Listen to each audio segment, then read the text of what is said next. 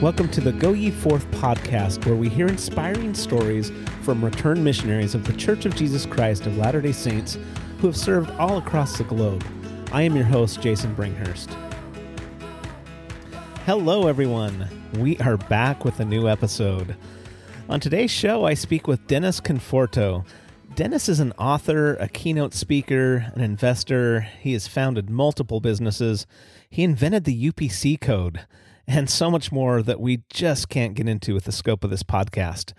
But we do talk to Dennis about his service as a full-time missionary for the Church of Jesus Christ of Latter-day Saints in the New York City mission from 1973 to 1975. I think that you're going to enjoy his incredible story. And in my Missionary Minute, I talk about carrying on. So let's get to it. All right. Well, welcome to the show, Dennis Conforto. I'm so happy to have you on the show. Well, thank you. Thank you for inviting me. Yeah. So we were introduced by our mutual friend, Dave Johnson, and I got to hear a little bit about your story, just enough to have me kind of on the edge of my seat to hear more. And I know that there's a lot to unpackage, but let's get to know you a little bit. Where are you originally from? Well, that's a hard. I'm originally from the pre-existence. We'll start there. Good point. Yeah, I think in today's society, it's getting harder and harder to say where someone is from because our societies are so mobile. But I, by a set of circumstances, a very unusual set of circumstances, I was born in San Diego, spent a small time of my childhood in Salt Lake, then my young childhood on the streets of South Philadelphia, the Italian section of South Philly. Wow. And then my young teenage years in Seattle, Washington, being raised by my grandparents. Okay. And where are you now? I am now in a small farming community called Parma, Idaho, on the Idaho-Oregon border, nestled against the Snake River. Oh, beautiful. Well, were you raised in the church then? I was half raised in the church and half raised. I was half Mormon and half Catholic because of my parents' very separate religions. I was born in San Diego because my mom, who was going to get married to a fellow, on the day that she was supposed to get married to her, he married somebody else. And she was pregnant, and she had two brothers that paid to send her to Tijuana to abort, which would have been the abortion of me. And then she couldn't cross the border. She didn't want to cross the border. She just felt like she couldn't do that. Went to the side pier to take her life, and two Marines, coaxed her over off the railing and took her to the Good Shepherd's Inn run by the Salvation Army, where I was born on May 15th, 1952. Wow. And one of the Marines that saved her was named Joseph Conforto. That's how I got my name. And Conforto means comforter in Italian, and comes from an orphanage in Sicily for children who did not have parents. They were named Conforto or comforter. You were supposed to comfort them because they didn't have parents. So that's sort of how my life started. So I, and as a result, I developed a lot of opinions about a lot of the upheaval we see in our society today about life and the sanctity and sacredness of life and the human tragedy that surrounds surrounds all of it, which is why missionary work is so important, because people are faced with, really life-altering situations that affect generations to come. Right. And that they make have big impacts in their personal lives and the lives of their family and friends, and then really ultimately on society. Mm-hmm. So it just turns out that the smallest decisions that we have in life are really the biggest ones. We don't think about them because they're so small and significant, or insignificant. And yet a lot of the things that make up our lives are, just a casual decision that I'm going to turn left down a hallway instead of right. And I run into somebody, or we run into somebody, or a person runs into somebody. And that event changes their whole life, who they marry, it's just, and then you look at all of that. And if you can place it against time and the arc of time, you begin to see the hand of God in so many things that we just casually observe as just a nothing event that actually changed the course of history. So you somehow find yourself homeless at age 18. How did you end up on the streets? Well, my grandmother was married to her ninth husband, and he was born in 1892. He didn't expect to inherit a grandson. I was sent on a train by myself when I was 7 years old from Philadelphia to Seattle. And the culture shock of Philadelphia to Seattle was big. The culture shock living with parents to grandparents was another culture shock. Being an only child then, and being separated from my brother and sister, then became another shock. And I went from a kind of a mixed religion home where Catholicism and Mormonism were the same religion. I actually had no idea there were two different religions. I had combined both of them. And, and I always felt I was the smartest kid my age about my religion, because the Mormon kids didn't know anything about, Saint Sebastian, for example. And my Catholic friends knew nothing about the golden plates and the angel Moroni. And because all one thing to me, I just kept walking around like, why am I the only one that understands how this all works? There's two guys that are running everything. There's the prophet in Salt Lake and the Pope in Rome, and they both begin with a P. So it's so easy to figure out, But the big thing that broadsided my life was my grandfather was a gardener, and everything in life was about you work for what you get. And he explained to me very quickly at 7 years old, I had to pay rent. I didn't know what rent was. I had to buy my own clothing. I didn't know how to do that. I had to buy my own food. I had no idea. And because he was a gardener, I think he was cutting 10 lawns a week. But for me to be able to live with him, he upped it to 36 lawns a week, which meant that, I would go to school and then I would start cutting lawns. And so that had a big impact on me. Anyway, in my senior year in high school, I'd saved enough money to pay for living with my grandparents in my senior year. And I told him that I did not want to work anymore. I just wanted to have 1 year of my life that was a normal childhood. And he told me, he was always telling me stuff that he was going to do and then never did it. But he told me that if I did that he would kick me out the day I graduated from high school. And I didn't think anything of it. I just thought it was kind of I got that he was frustrated. And so I had a great senior year. Didn't do anything of note. Went to a couple of football games, never went on a date my whole high school life. I didn't go to my senior prom because I was too scared and too shy. I was sure somebody would say no anyway. So the day I graduated, the next morning I got up to cut lawns with him. And there was breakfast, and my grandmother was crying, and my grandfather ate in silence. And then when we got done, I said, what are we going to do today? He says, well, I'm going to cut lawns, but you're gone, and all your stuff is out on the front porch. So I ran into my bedroom, and my closet was cleaned out. My dressers were cleaned out. I was like shocked. I thought it was a game, and I went outside, and there was a trunk and boxes and all my stuff.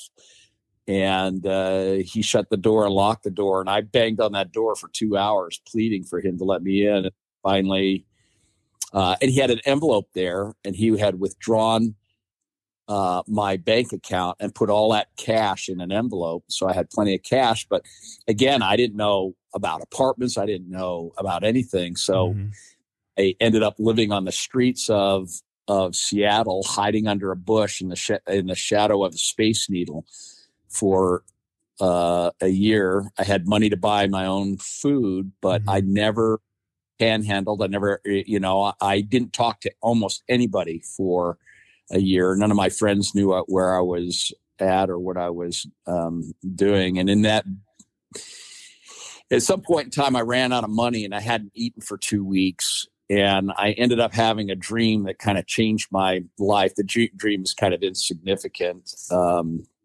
But one of my sons who makes films for the church and for Hollywood and so forth, made a short film called "Cursed is the Ground" of my experience of being homeless and this dream that I had. And because I hadn't eaten for 2 weeks, I was pretty sure that I wasn't going to wake up that morning. I was shocked when I woke up and was still alive. And I thought, I got to do something. And I decided to walk back home and beg my grandparents to let me back in. And on the way home, I saw a restaurant that said "Help Wanted," and went in and applied, and was the night manager. And that restaurant allowed me to work for 2 years to save enough money to go on my mission when I was 21. Wow. Just incredible. Had a mission always been in your plans? Well, I was always a missionary. In my youth, once I believed in something, I shared it all the time. And I've always been proud of being a member of the church. I'm proud of the church. I'm proud of what it does and what it accomplishes and what it represents. To me, I like hanging around members of the church because the core beliefs are similar about accountability. It's that kind of Mormon pioneer culture that is within the church. And even if you join the church and you're from another culture in another area, once you begin to understand church history, the Mormon pioneers, which I think everybody identifies with, where, you have this struggle where you just got to, like, everything's working against you, and you've got to find a place where you survive, in your own mind and create your own, your own Zion, whatever it is. So in that philosophical view of the church, and I thought it was so inspired that I shared it. So I had a number of my friends in high school that joined the church as a result of me. And so when I was home, they got sent on missions. So I'm sitting here like, I'm the missionary. I brought people in the church. They go on missions, and all my friends in the church went on missions, and I'm sitting at home. So by the time I was raised in, I went, not a particularly wealthy community, but better than most. I guess if I look back in time, it was a ward full of doctors, lawyers, and so forth. Our family was humble of the families, I think, or at least in my mine. But I had this desire to go on a mission. And then when I was homeless, I realized that I couldn't. And then when I finally dug myself out of homelessness and started working and saving money, I realized that I could. And of course, I had a different view of my missionary experience because I was going to be 2 years older, and I was the only one that saved their own money to go on a mission. Everybody else, their family made it happen for them. Where with me, I had to work for it. Yeah. I had to really, and I really wanted to go. So, and where were you called, and what years did you serve? So I get my mission paperwork, and I was called to serve in the Eastern States Mission, which was the first mission of the church that Joseph Smith called his brother to. In the middle of my mission, the Eastern States Mission name disappeared from the records of the church and was split into several missions, and I ended up in the New York City mission. And what years did you serve? 1973 to 1975. So then you're off to New York. What were your impressions of New York? Well, it was shocking. It's unlike any other city on earth in many ways. It was a combination of a city that was moving at the speed of thought and then moving at the speed of coal tar at the same time. You would meet a homeless person, and then you'd meet one of the wealthiest men on the planet. You would meet people from all different cultures and all different languages, and most people were in a rush and moving very, very quickly. When I got on the plane, when I was in high school, I think I was really picked on. I was not popular at all, and I was really quite marginalized. Most of my friends in high school knew that was happening. Nobody really knew how to protect me from bullies and so forth. Having the name Dennis didn't help because it was Dennis the Menace, and I looked up to the name. So I realized that my first name was gone, and nobody knew my history. Nobody knew that I was an unwanted child. Nobody knew that I was raised by my grandparents. Nobody knew that I was homeless. Nobody knew I was unpopular and unwanted and bullied, and nobody knew anything. And I had a new name, Elder, and I was a new person. And I could now, for the first time in my life, be me. With no baggage. Everybody that was going to meet me was going to see the new me. So where I was homeless, I was nobody going nowhere. I was now on my mission going to New York, and I was going to be somebody going somewhere. And I was very enthusiastic, and I was sure I was called to go to New York, to turn it into the city of Enoch and float it away. I love it. Very, very confident. Within 15 minutes, I knew that wasn't going to happen because I was scurried from the plane by the mission assistants, and they wanted us to experience New York right away. And we went to a street meeting, which is like you would see, like you would visualize the missionaries in the 1800s going to England, standing on soapbox boxes, and I watch elders stand on park benches and just start talking. Wow. I thought, whoa, that does not look easy. And, and the crowd, people would gather around, and it was a 3-ring circus. It was an absolute 3-ring circus. And then for the first time, I realized that this was going to be a lot more difficult. New York was not going to be translated by me and my efforts. And I was then transferred from the city to my first area outside of New York City, Wallingford, Connecticut, Mm-hmm. were just simple door knocking. In the city, it was illegal to knock on doors. There was no way. So you had to do street meetings. Mm-hmm. And you would have these panel boards, and you would set up in front of monuments like the George Washington Monument on Wall Street, and just set up your panel boards. And it could be the panel boards of Christ Coming to America, or the panel boards for Family Home Evening. And these Mm-hmm. things fold up. They, stood there, and then you'd have to go 150 feet away from the panel boards, eye somebody on the sidewalk, and just start a conversation with them. And you had 150 feet to turn them to the panel board and hopefully have a conversation. Mm-hmm. And that's very difficult to do, to just, approach somebody. And that kind of approach, it was one missionary. It wasn't two that walked up. It was one that walked up, because one was sitting by the panel board. So it was very, very challenging. But in Wallingford, I was just doing door knocking on basically a community that was mostly Polish. Mm-hmm. And the rejection was magnificent. Mm.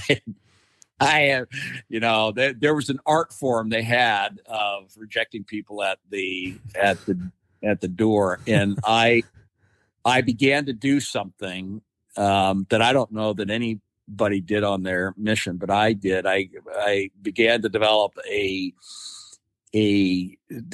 kind of a report of my mission, and every day I would count the number of doors I knocked on, the number of discussions I taught, first discussions, second discussions, third discussions, fourth discussions, the number of Book of Mormons I handed out, pamphlets I handed out, in numbers. It was the first time that I was looking at data, and I began to have this thing that really changed the course of my life and my business career.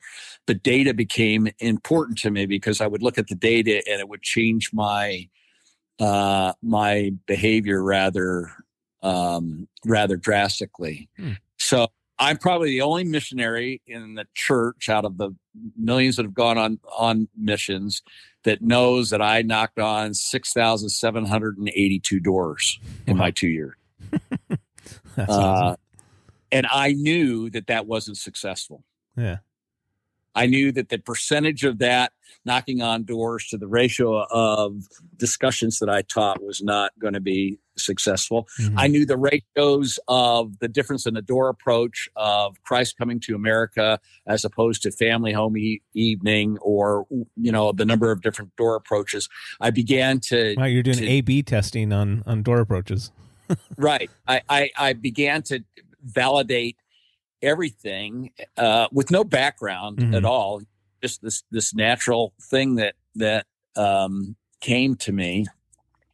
I knocked on a door one time of a person who said to me, "Oh, Mormon missionaries, this is great. I tell you what, if you can prove to me you know more about the Mormon Church than I know about the Mormon Church, and I'm not even a Mormon, you could baptize me today." And I was so excited, because I was really good in seminary, and my grandmother every night read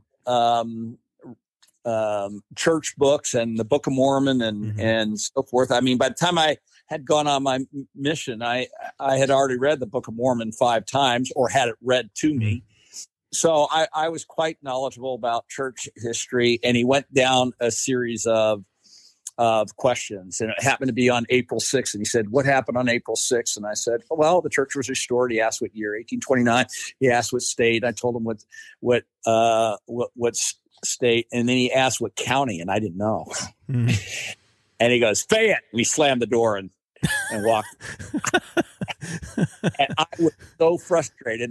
At the time, the church had ward libraries, and my grandmother was a ward librarian, and you could buy books at the ward So I ordered books for her, and I had 2 trunks worth of books. And this started a habit that stayed with me the rest of my life, because I read 4 to 8 books a week. I've read around 12,000 books.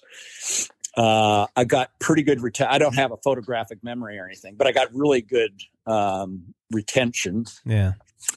And I started reading at 10 o'clock to 2 o'clock every night. So, nights out, or you're supposed to be in bed by 10. I just couldn't sleep. So I had a little flashlight, and I would read till 2 o'clock in the morning, and then I would conk out, and then I would get up at 6, and away I would go. And that developed a habit for the rest of my life, where I go to bed at 2 and I wake up at 6, and I sleep 4 hours a night, generally. And then on this reading process, and so that that changed how I also was as a missionary, because with the data I started changing my approach. And one of the interesting things I did is every Sunday, of course, I went to my own ward, but every Sunday I went to the congregation of another church. Oh, interesting. So I went to Jewish synagogues, I went to Bible revivals, I went to the Catholic Church, the Episcopal Church, and the reason I did that was because as I was teaching people in the family would always be concerned about somebody taking the discussions and perhaps becoming a member of the church, and you're going to tear our family apart. You're going to be a different religion, and we're not going to be.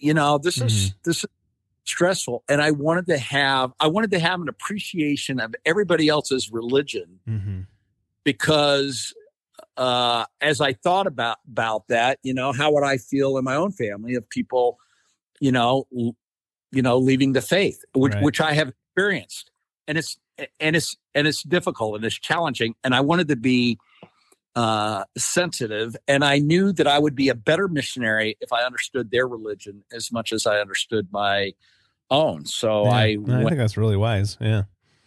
I went on this quest. After a while, I discovered something that was interesting.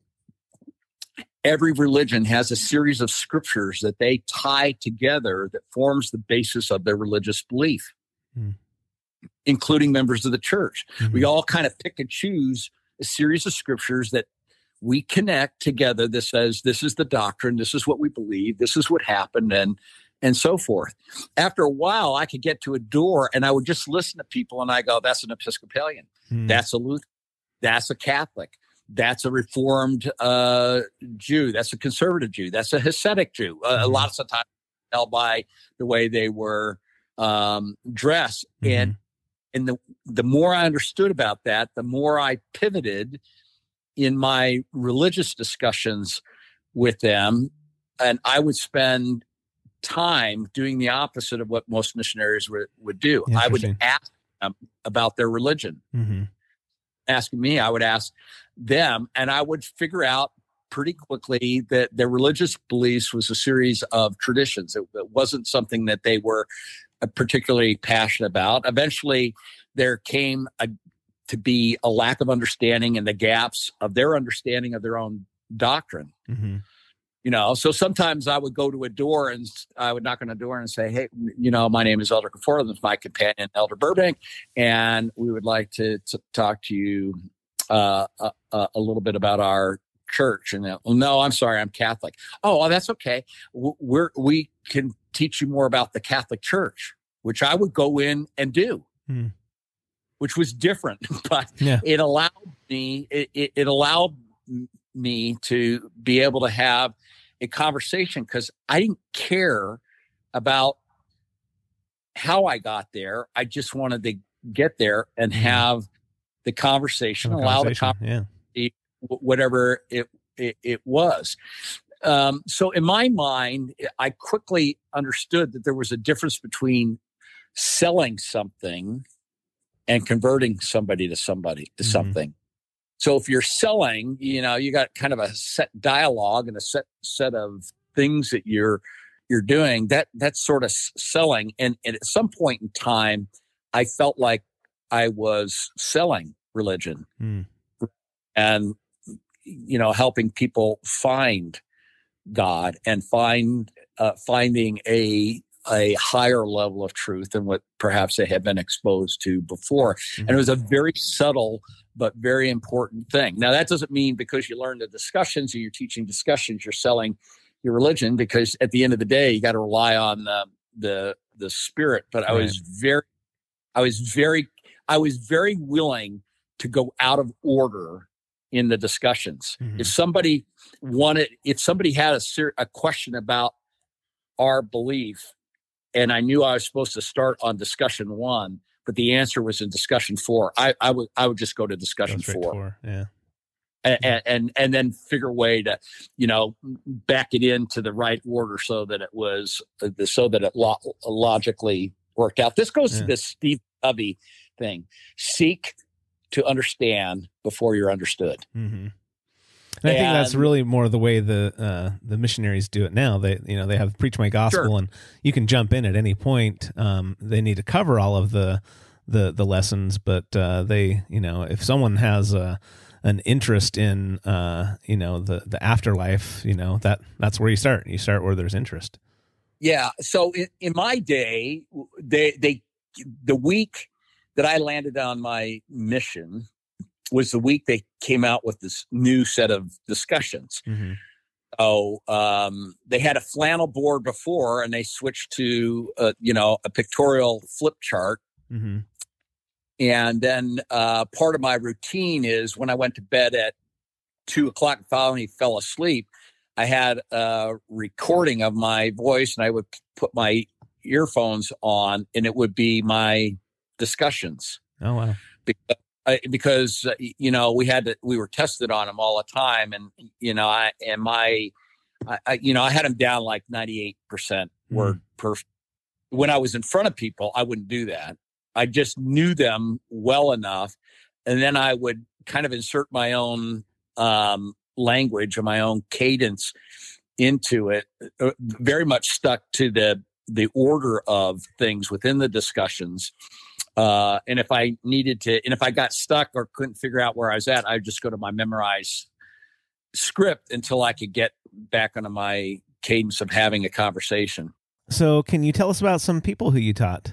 My first really big experience was in Wallingford, Connecticut, and we were going down the street. You do the typical thing. You have a prayer, you decide which street you're going to go to, and you go to the street. And we're going down this street, and we get to a rectory in a Catholic church, and we played this game, Who Was Pope?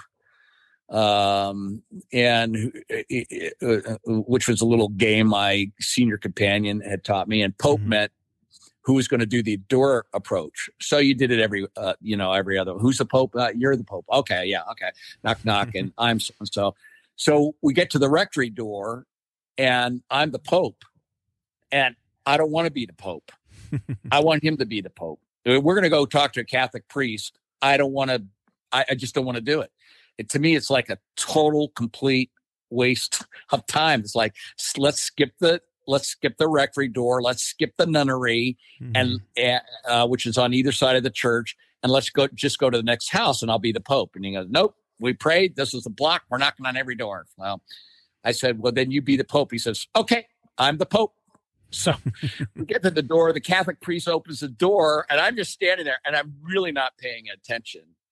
But I sort of pick up what my companion is saying. He says, I'm Elder Burbank. This is my companion, Elder Conforto. He has a message for you. I was so upset. I'm looking at him, and in my mind, I'm going, I'm not the Pope. You're the Pope. Why are you doing this to me? And I just said, would you like to, I just wanted to get kicked off the doorstep really quickly. So I said, would you like to know more about the Mormon Church? And he said, oh, sure, come on in. So we get in. He says, now, what was this about more insurance? And I go, oh, no. No. I said, would you like to know more about the Mormon Church? You realize I'm a Catholic priest? And I go, that's what I told the Pope. He's sitting right here. I told him this. He says, I tell you what, it's Saturday. I have a homily I'm doing tonight. This is, we're celebrating St. Peter's week. Would you come to church tonight? Absolutely. So we get to church. We're sitting on the back row. He gets up there. He goes through kind of the rituals. And at that time and in that congregation, they were speaking Latin. I knew what was going on. I was telling my companion about what was being said, and the waving of the incense and so forth, and then he got to his homily where he was talking, and he was talking in English, and he says, "I had an interesting experience today. You wouldn't believe it. I had 2 Mormon missionaries knock on my door, and they're right there." And they pointed, and everybody turned around, and I could see my companions sinking in a chair. I mean, he's my height, and now he's down to my top of his head is at my shoulder, and I'm thinking like, whatever. And he said, "And they're going to be knocking on your door, and here's the deal.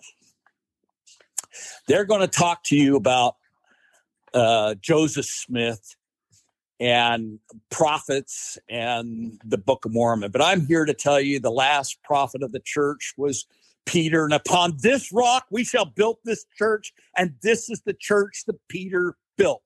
This church, not that church. So when they come, be polite, but reject them. And I'm going to show you how to do it right now.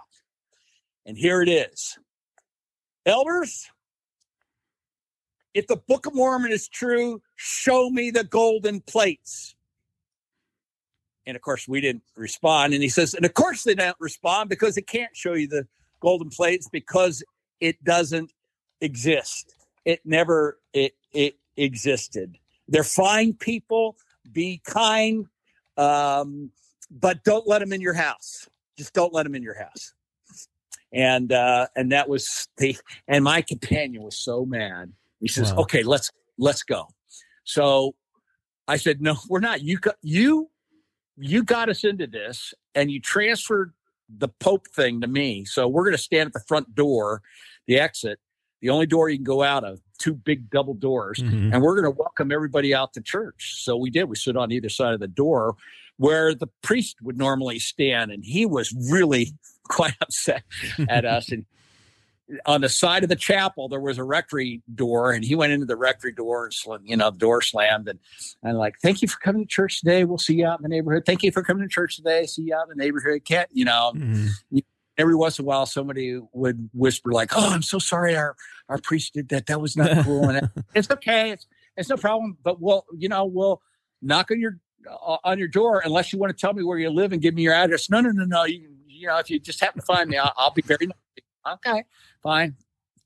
And the whole place cleared out, and there was a young priest, Father Joyner, who approached us and said, "Gosh, I'm really, really sorry. And, I don't know anything about Mormons." And I said, "Well, you ought to. And I'm happy for you to teach us about the Catholic Church, and would be happy to teach you about the Mormon Church so that we have better understanding of each other."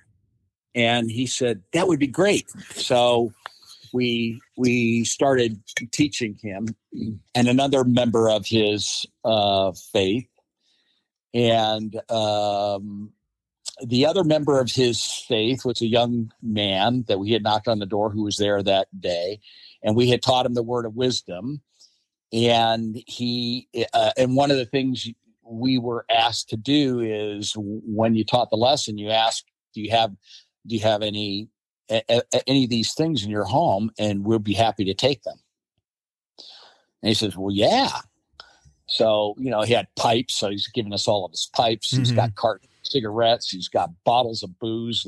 It was like unbelievable. And we had to put all this stuff under our raincoats because it's raining outside. And honestly, we looked like we weighed 500 pounds and we're just barely hanging on this stuff under our coats. And we walk away from his house, which was a couple blocks from that church, walk in front of the church, walk to the corner, and on the opposite corner coming towards us are two nuns. And I tell my companion, like, for goodness sakes, don't drop anything. And of course, as soon as I said that, a bottle of booze dropped out on the ground, and it rained. Booze all over. He must have dropped 15 bottles out from under his coat that all came crashing around as the nuns walked by us like, oh, yeah, you guys don't drink, right? And off to the church. And I ran after the two nuns and said, no, we don't. Somebody in your congregation, we took the booze from them. And who was that? And I tell them the name, and he goes, oh boy, he has a drinking problem. I'm so glad you got that away from him, and blah, blah, blah, blah, blah. And I said, yeah. And if you'd like to learn more about our faith, I'd be happy. Really? Yeah. And you could teach me about being a Catholic. Really? Yeah. So anyway, it turns out, Father Joyner joined the church. He was a young priest. He became Elder Joyner and served a mission. In the meantime, there was two sisters, and one was Sister Mary, and they both joined the church. And Sister Mary and Brother Joyner married in the Washington, D.C. temple. So that was my first kind of foray into an interesting series of things that happened to me while on mission. That is incredible. Wow. Now, I don't know if I'm jumping ahead too far, but I remember you also mentioned something about a Jewish rabbi joining the church as well. Can you tell us about that? I served in Brooklyn. It's a very, very Jewish community. And I had two things going on at the same time. One was a doorman at the Essex Hotel in downtown New York. And Jacob, who was the rabbi, and we were teaching both of them at the same time. And they were both sort of surreal events. My mission president was David Lawrence McKay, the oldest son of the prophet David O. McKay. Oh, wow. And taller than David O. McKay, but very similar. Our mission home was next door to the French embassy. And part of Gone with the Wind was filmed in that mission home. It had the first elevator in the city. It was a stunning piece of architecture inside. I mean, honestly, it looked like a temple inside, and the dining room looked like a medieval castle in stone, and it was just really quite stunning, quite beautiful. In fact, I got stuck because it was the mission home in New York City. Many of the general authorities would stay. And it was 5 stories tall, 6 stories tall, 5 stories. Many of the general authorities would stay there. And eventually I became a mission assistant. And I had an experience where I got stuck in a little teeny elevator the size of a small closet with Elder Packard, member of the Quorum 12, who had nothing better to do for 15 minutes while we were stuck, nose to nose, to interview me, which was very, very uncomfortable, because there's no way of getting out of that elevator. Anyway, the doorman at the Essex came from Nigeria. His name was Alfred Durbin. He had a cousin that also named Philomena Dotsie, and obviously they were African American. And had come all the way from Nigeria, and he had kind of an English accent. He had a beautiful smile, and every time I walked by the door, he had this smile, and I got, and anyway, I handed him a Book of Mormon, because every once in a while I would see him reading a book on a stand while I was there, and every time I would walk by the hotel, he would ask me about the book, and we'd have a discussion, and then we started teaching him. And this is where this became a real shift in my whole thinking about teaching and conversations and studying and personal revelation, because we taught him, and he wanted to be baptized. And this was before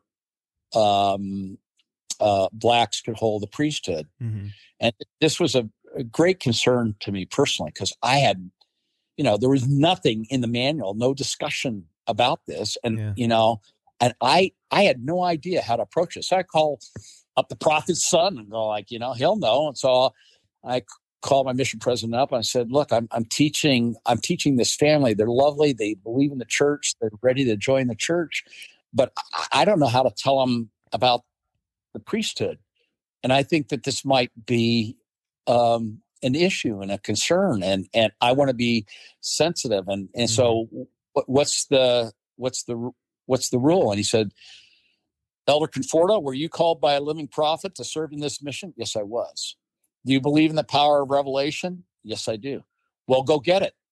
Like, yeah, well, that's why I'm calling you. No, this is your investigator. You were called to find him. You found him. Now you teach him. So figure it out.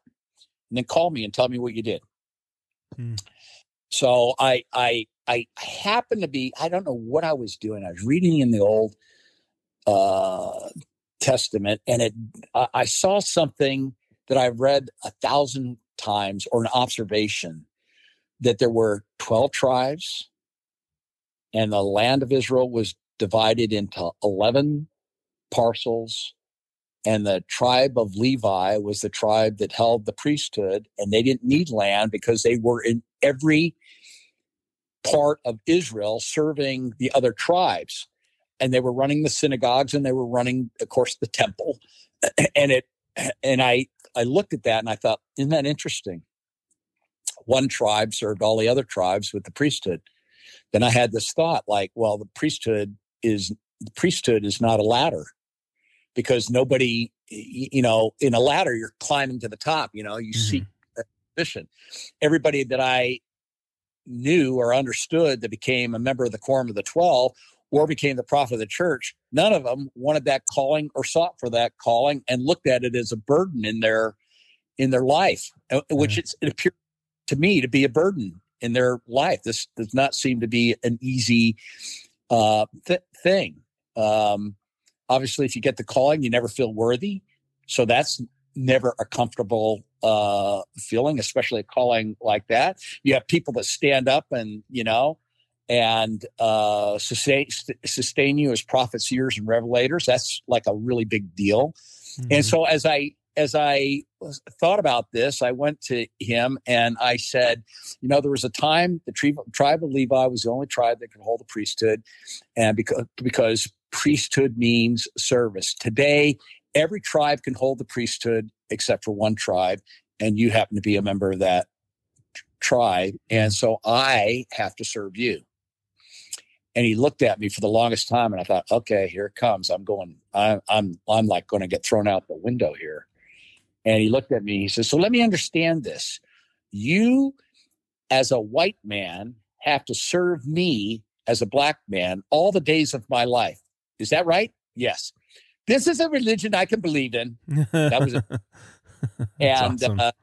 He was baptized, and then he moved back to Nigeria and became a bishop in Nigeria. Oh, wonderful.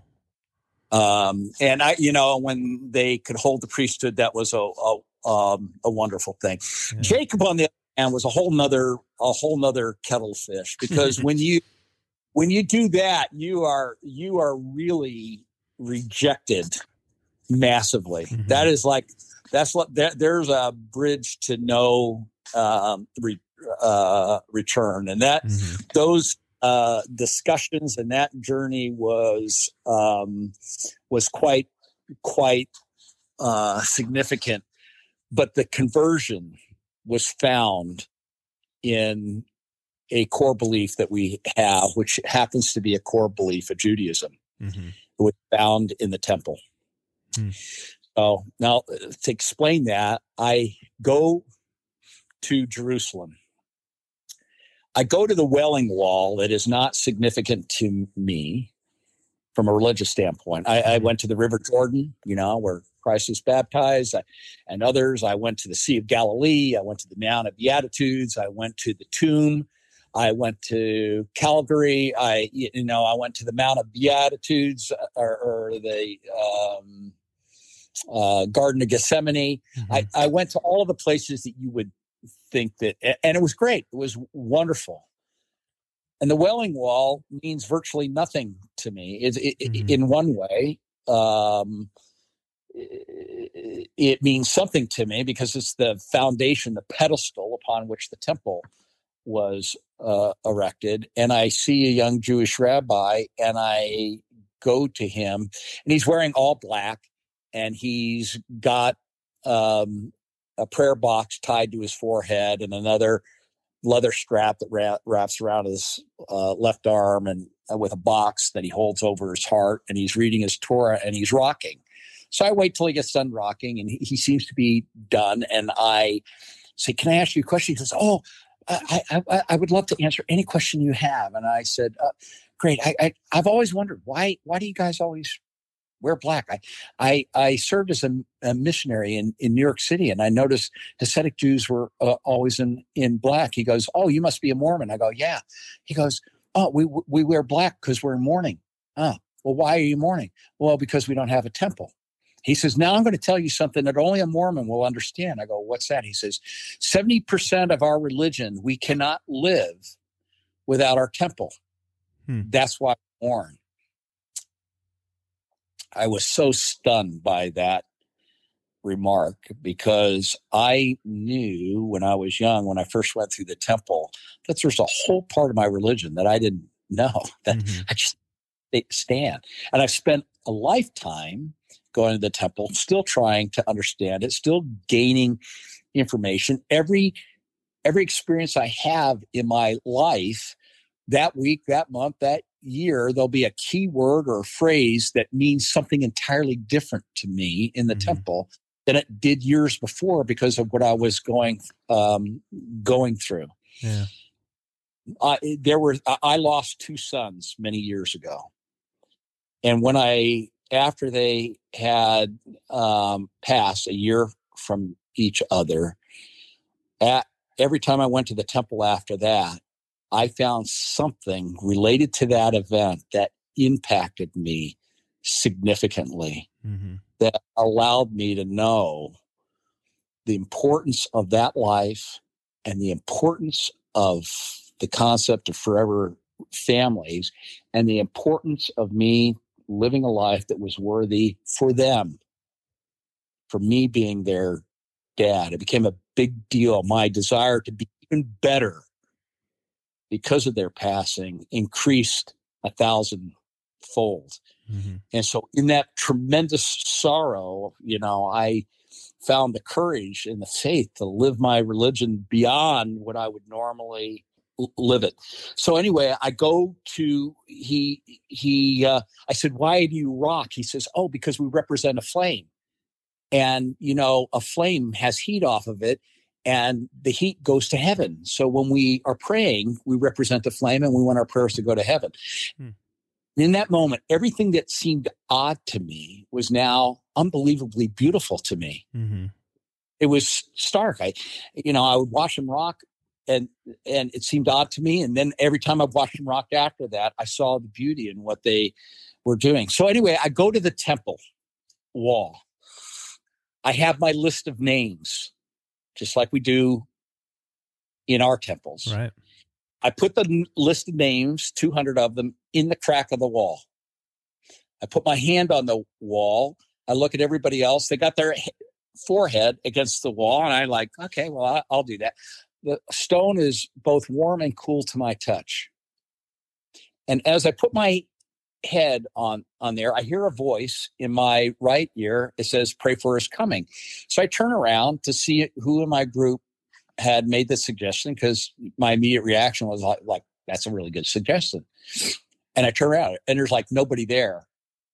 And I am I am not pleased at all, because I have never heard an audible voice. I've never prayed for an audible voice.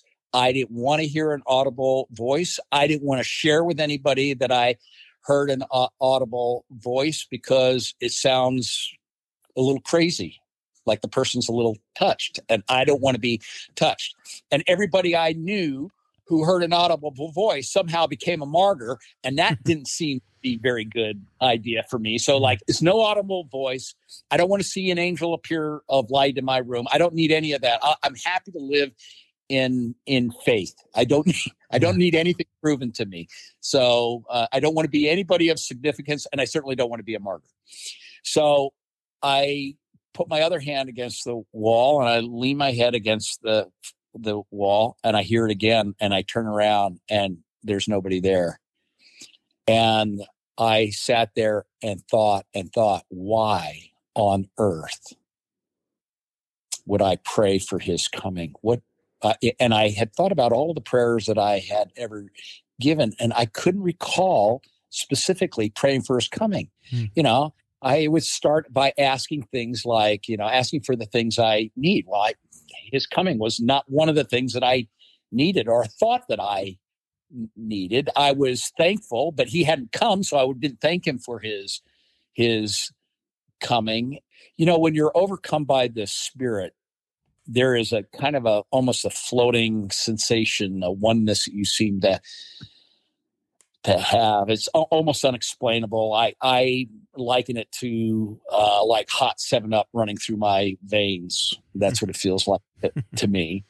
And I'm overwhelmed, because for the first time in my life, I understood that I missed the most important prayer that I needed to utter, which was pray for his coming. And as I sat at that wall with my head against it, I thought of everything that I ever wanted in my life, everything that the world ever needed in its existence, all happened as a result of his return. If we want peace in the world, if we want harmony in our family, if we want to be void of war and rumors of war and not be motivated by money and all the evil that we see in the world, and all the things that seem so important vanish in a flat second. All of it goes away. It is gone the second he returns.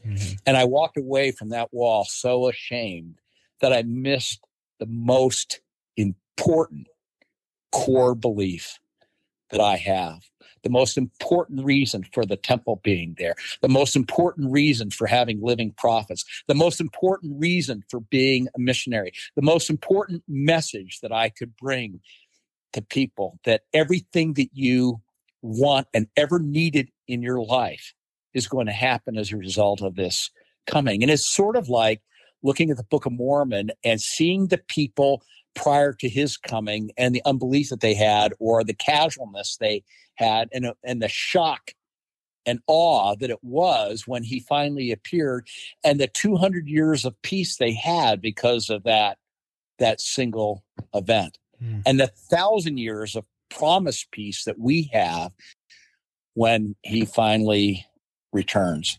Yeah. So, anyway, when I think about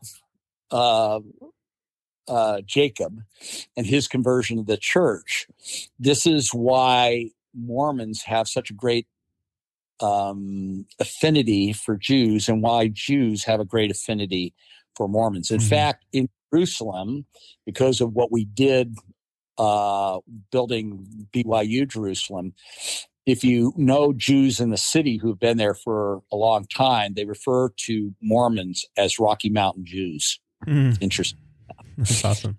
So all of that, my whole mission then circled around a final kind of event when I was serving as the assistant to the president, and we would have family home evening. And as you know, in family home evening, you bear your testimony. All the missionaries do. And I was bearing my testimony, and we never knew who was going to walk in from general authorities of the church. And into that just as I was getting towards the end of my testimony, Spencer W. Kimball, the living prophet of the church, walks in the room and sits in a chair 6 or 7 feet in front of me. Wow. And 5 things that I always do in my testimony. In fact, if I don't do anything else other than just do these 5 things, that's testimony enough. I don't need to get up and give a story and whatever. I have 5 things that I personally feel I must do. They are the following. I know that God lives, that he hears and answers our prayers. I know that Jesus is the Christ, the Son of the living God. I know that Joseph Smith was a prophet of God. I know that the Book of Mormon is the word of God. And now I'm standing before him and I'm looking him in the eyes. And I know, and at that time I said, and I know Spencer W. Kimball is the living prophet of God. And I stared at him and he stared at me. And I stared at him and he stared at me. And I just looked at him with great intensity. And I saw the smallest, tiniest little nod, just a small nod. Mm. And in that second, I knew with his integrity, he would have either said, nope, I'm not. I'm a fraud. Sorry, I gave up. But he didn't do that. He just nodded in a very humble way that says, yeah, I am. And I didn't want to be, but yeah, I am. And then I said, in the name of Jesus Christ, amen. Mm-hmm. That and many other experiences, from being shot at with a shotgun, chased with a blowtorch, hit in the back of the head with a brick, having guard dogs sicked on me and sending me to the hospital, being spit in the face more times than you can imagine by New Yorkers on the streets, all made my mission the greatest single growing, learning, spiritual experience of my life that changed my life and the lives of many people that I came in contact with, because he will return again. Yeah. Beautiful. Thank you. Well, you come home from your mission, you take a couple different jobs and you get into the corporate world, into the technology sector. You start a family, you move down to San Diego. I know I'm skipping a lot really, really quickly, but you have such a fascinating career. What happens next?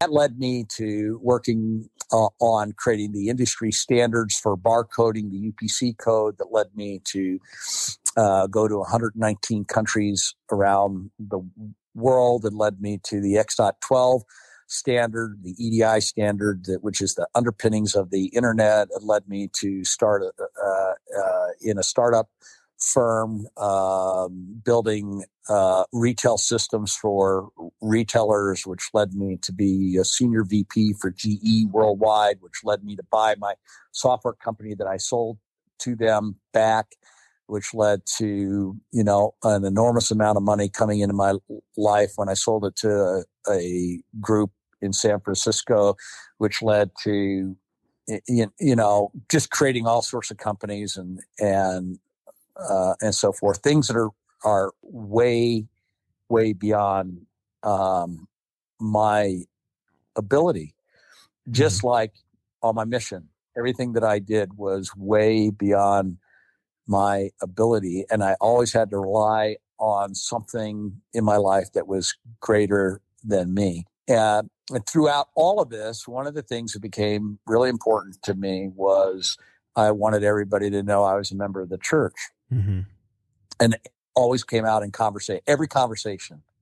People I didn't know, it didn't matter where I was in the world, I weaved in the conversation that I was a member of the church. Most people knew it. There was a reason that I did it. It wasn't to do anything other than let people know that what religion I was, and I wanted them to have an expectation of me that I was going to live it. Mm-hmm.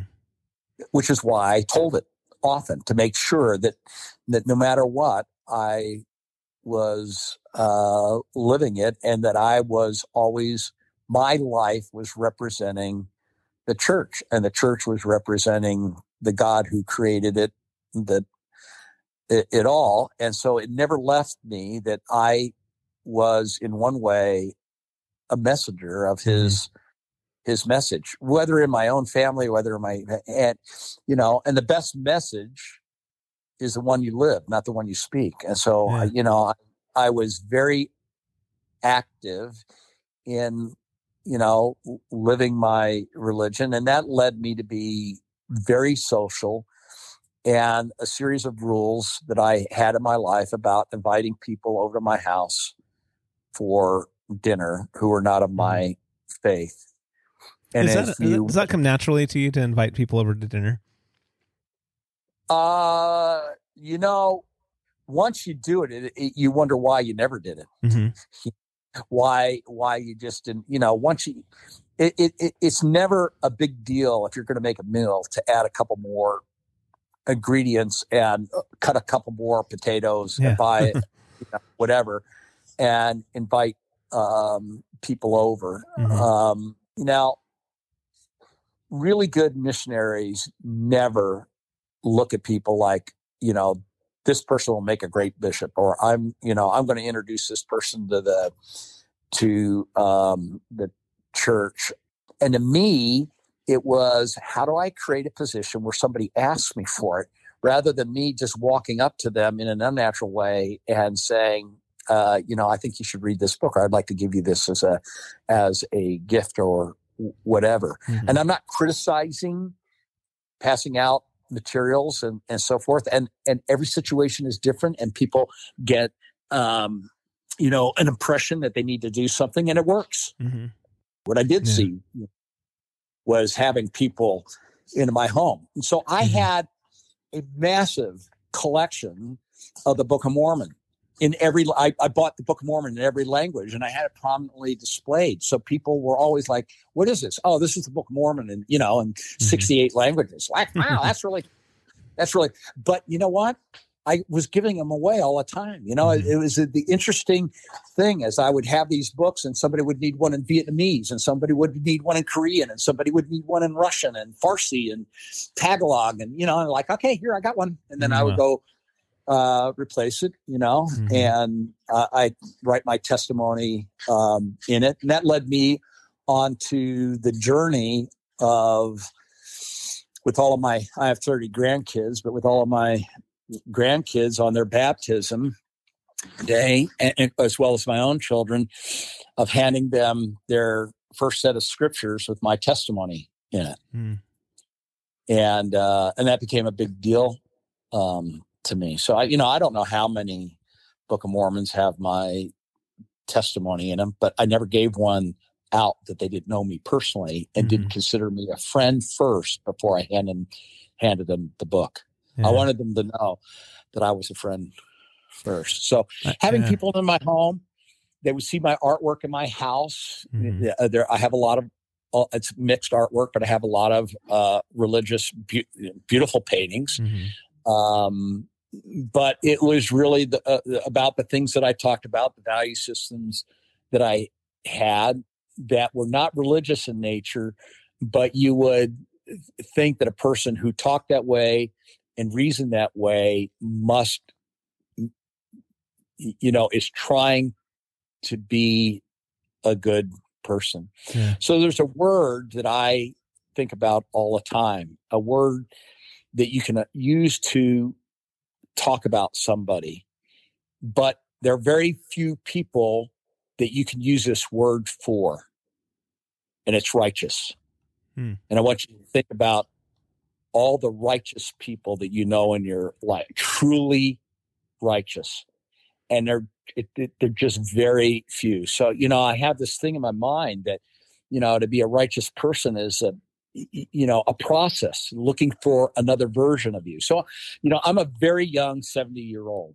On May 15th of this year, I got on my Facebook page. I'm very active on Facebook. And I said, hey, I'm releasing version 70 of me. And tomorrow I'm going to be working on version 71. And I'm like deadly serious about this, because the person I was when I was born and the person I was when I was 10 is completely different. And 10 to 20 and 20 to 30, 30 to 40. And I was amazed at 30 to 50 or 40 to 50, I was a different person. 50 to 60, I was a different person. I thought for sure by the time I'm 60, I'm pretty set in my ways. I turned 70 and I look back at 60 and I'm like, no, I'm a completely different version of me. And like all software programs, they got bugs in them. And every once in a while, version 17 comes out. That idiot, I don't know, he just comes out and then I got to apologize, that he, and I know that I got a bug repair that I got to fix in version 17, one in version 39, one in version 54, all of the bugs. But becoming a righteous person, I think, is a lifelong journey. I don't know that anybody will ever call me righteous, but I tried to figure out the definition of a righteous person, and I came up with this. A righteous person is so righteous that they are not aware that they are righteous because they cannot see the faults of another without seeing their own faults first. And that, I don't know when that version of me is coming out, maybe 80, 85. Maybe I kick the bucket before I get there. But what I just described to you is being good without trying to be good, unaware that I am being good or righteous, and focused on not correcting everybody else and not rendering my opinion to everybody else, just focused on finding the best possible version of me. And that, to me, is the definition of the greatest missionaries that ever were on the face of the earth. They believed in what they believed and then lived it. So I've often thought about Christ. Why was Christ who he was? Why out of all of them was he different than all the rest of us? And I've thought all my life about this, and it recently came to me. The reason that he was so different from all of us is nobody loved the Father more than him. And it was reflected that he would be obedient in all things, and that was a demonstration of his love. And it turned out that love then became the most powerful force in the universe. And that's why I love him. That. He became who he was because of this love for his Father. And imagine being the father and having a son that loved you that much. Yeah, I love that. Thank you for sharing that. Well, I have one last question. If there was one thing that you would want your posterity to know about your missionary service, what would that be? Mahatma Gandhi had a statement one time that I really liked. He said, if a man thinks he has a superior faith, then let him live a superior life.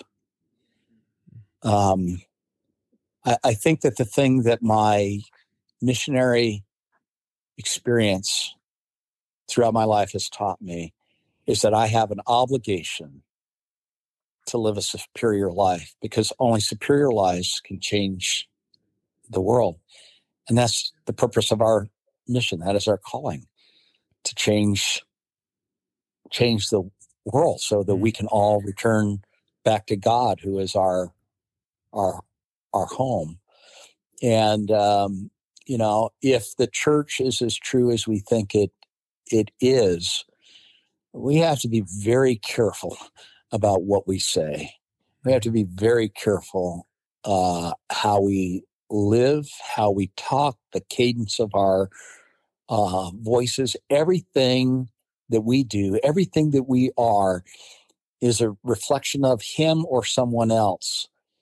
And if he is our master, then I hope that people would look back on me and say, that guy tried all of his life to have the countenance of Christ in his life.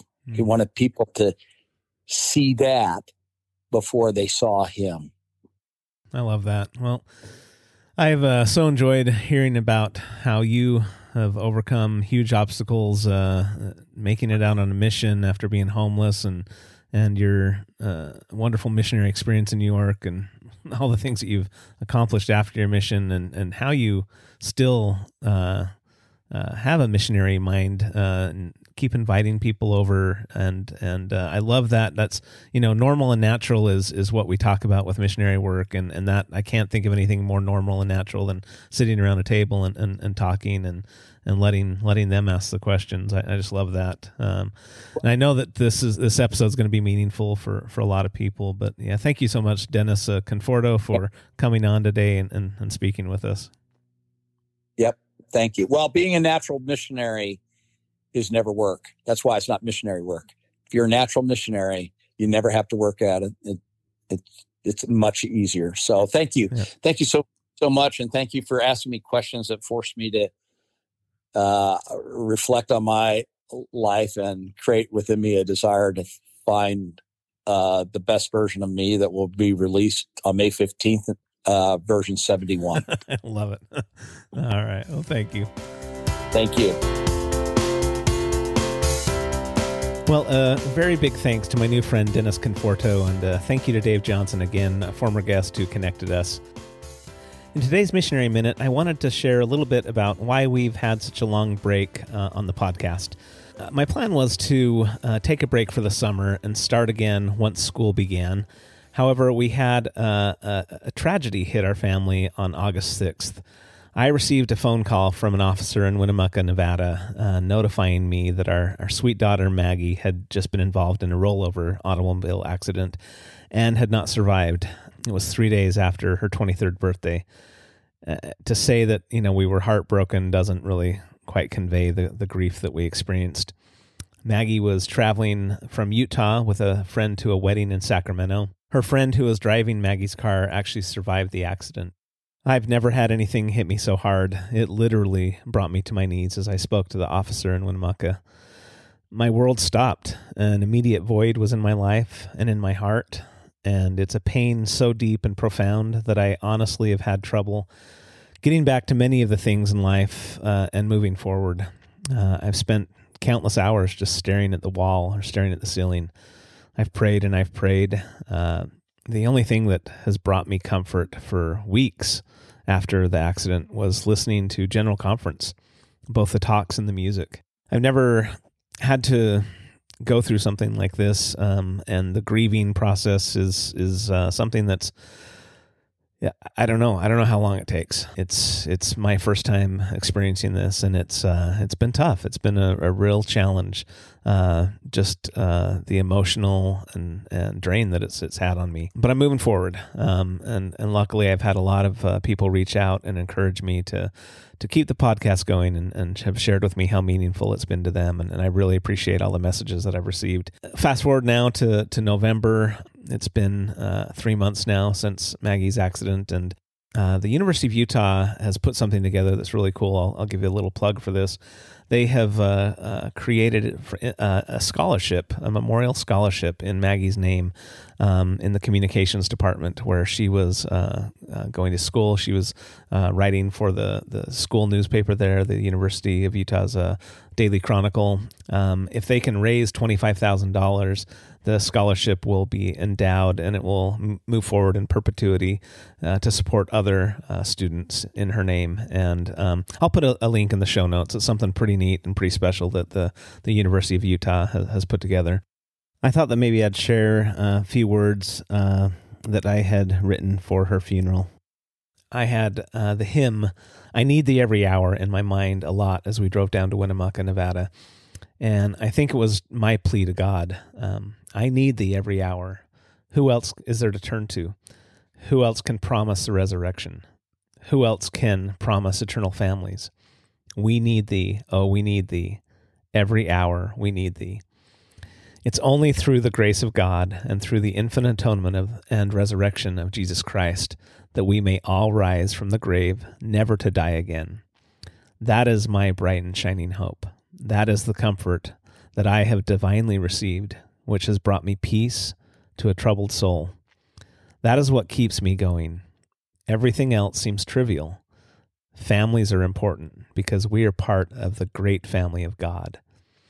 It is my prayer that each of us and Maggie on the other side of the veil may find peace, tranquility, solace, and comfort that is so desperately needing in troubling times when our burdens seem beyond our ability to bear.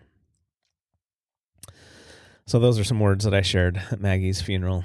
And now here I am, 3 months later, and I must carry on. Life has lost a little bit of laughter with the passing of our daughter Maggie. But I'm committed.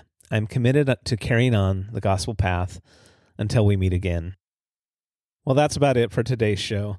If you like the show, please subscribe so that you're notified when new episodes come out. And I will continue to release episodes as time permits. And we'd really appreciate it if you could share this episode on social media so the word gets out there about the podcast. And thank you so much for joining me today. Until next time, wax strong in the gospel, my friends.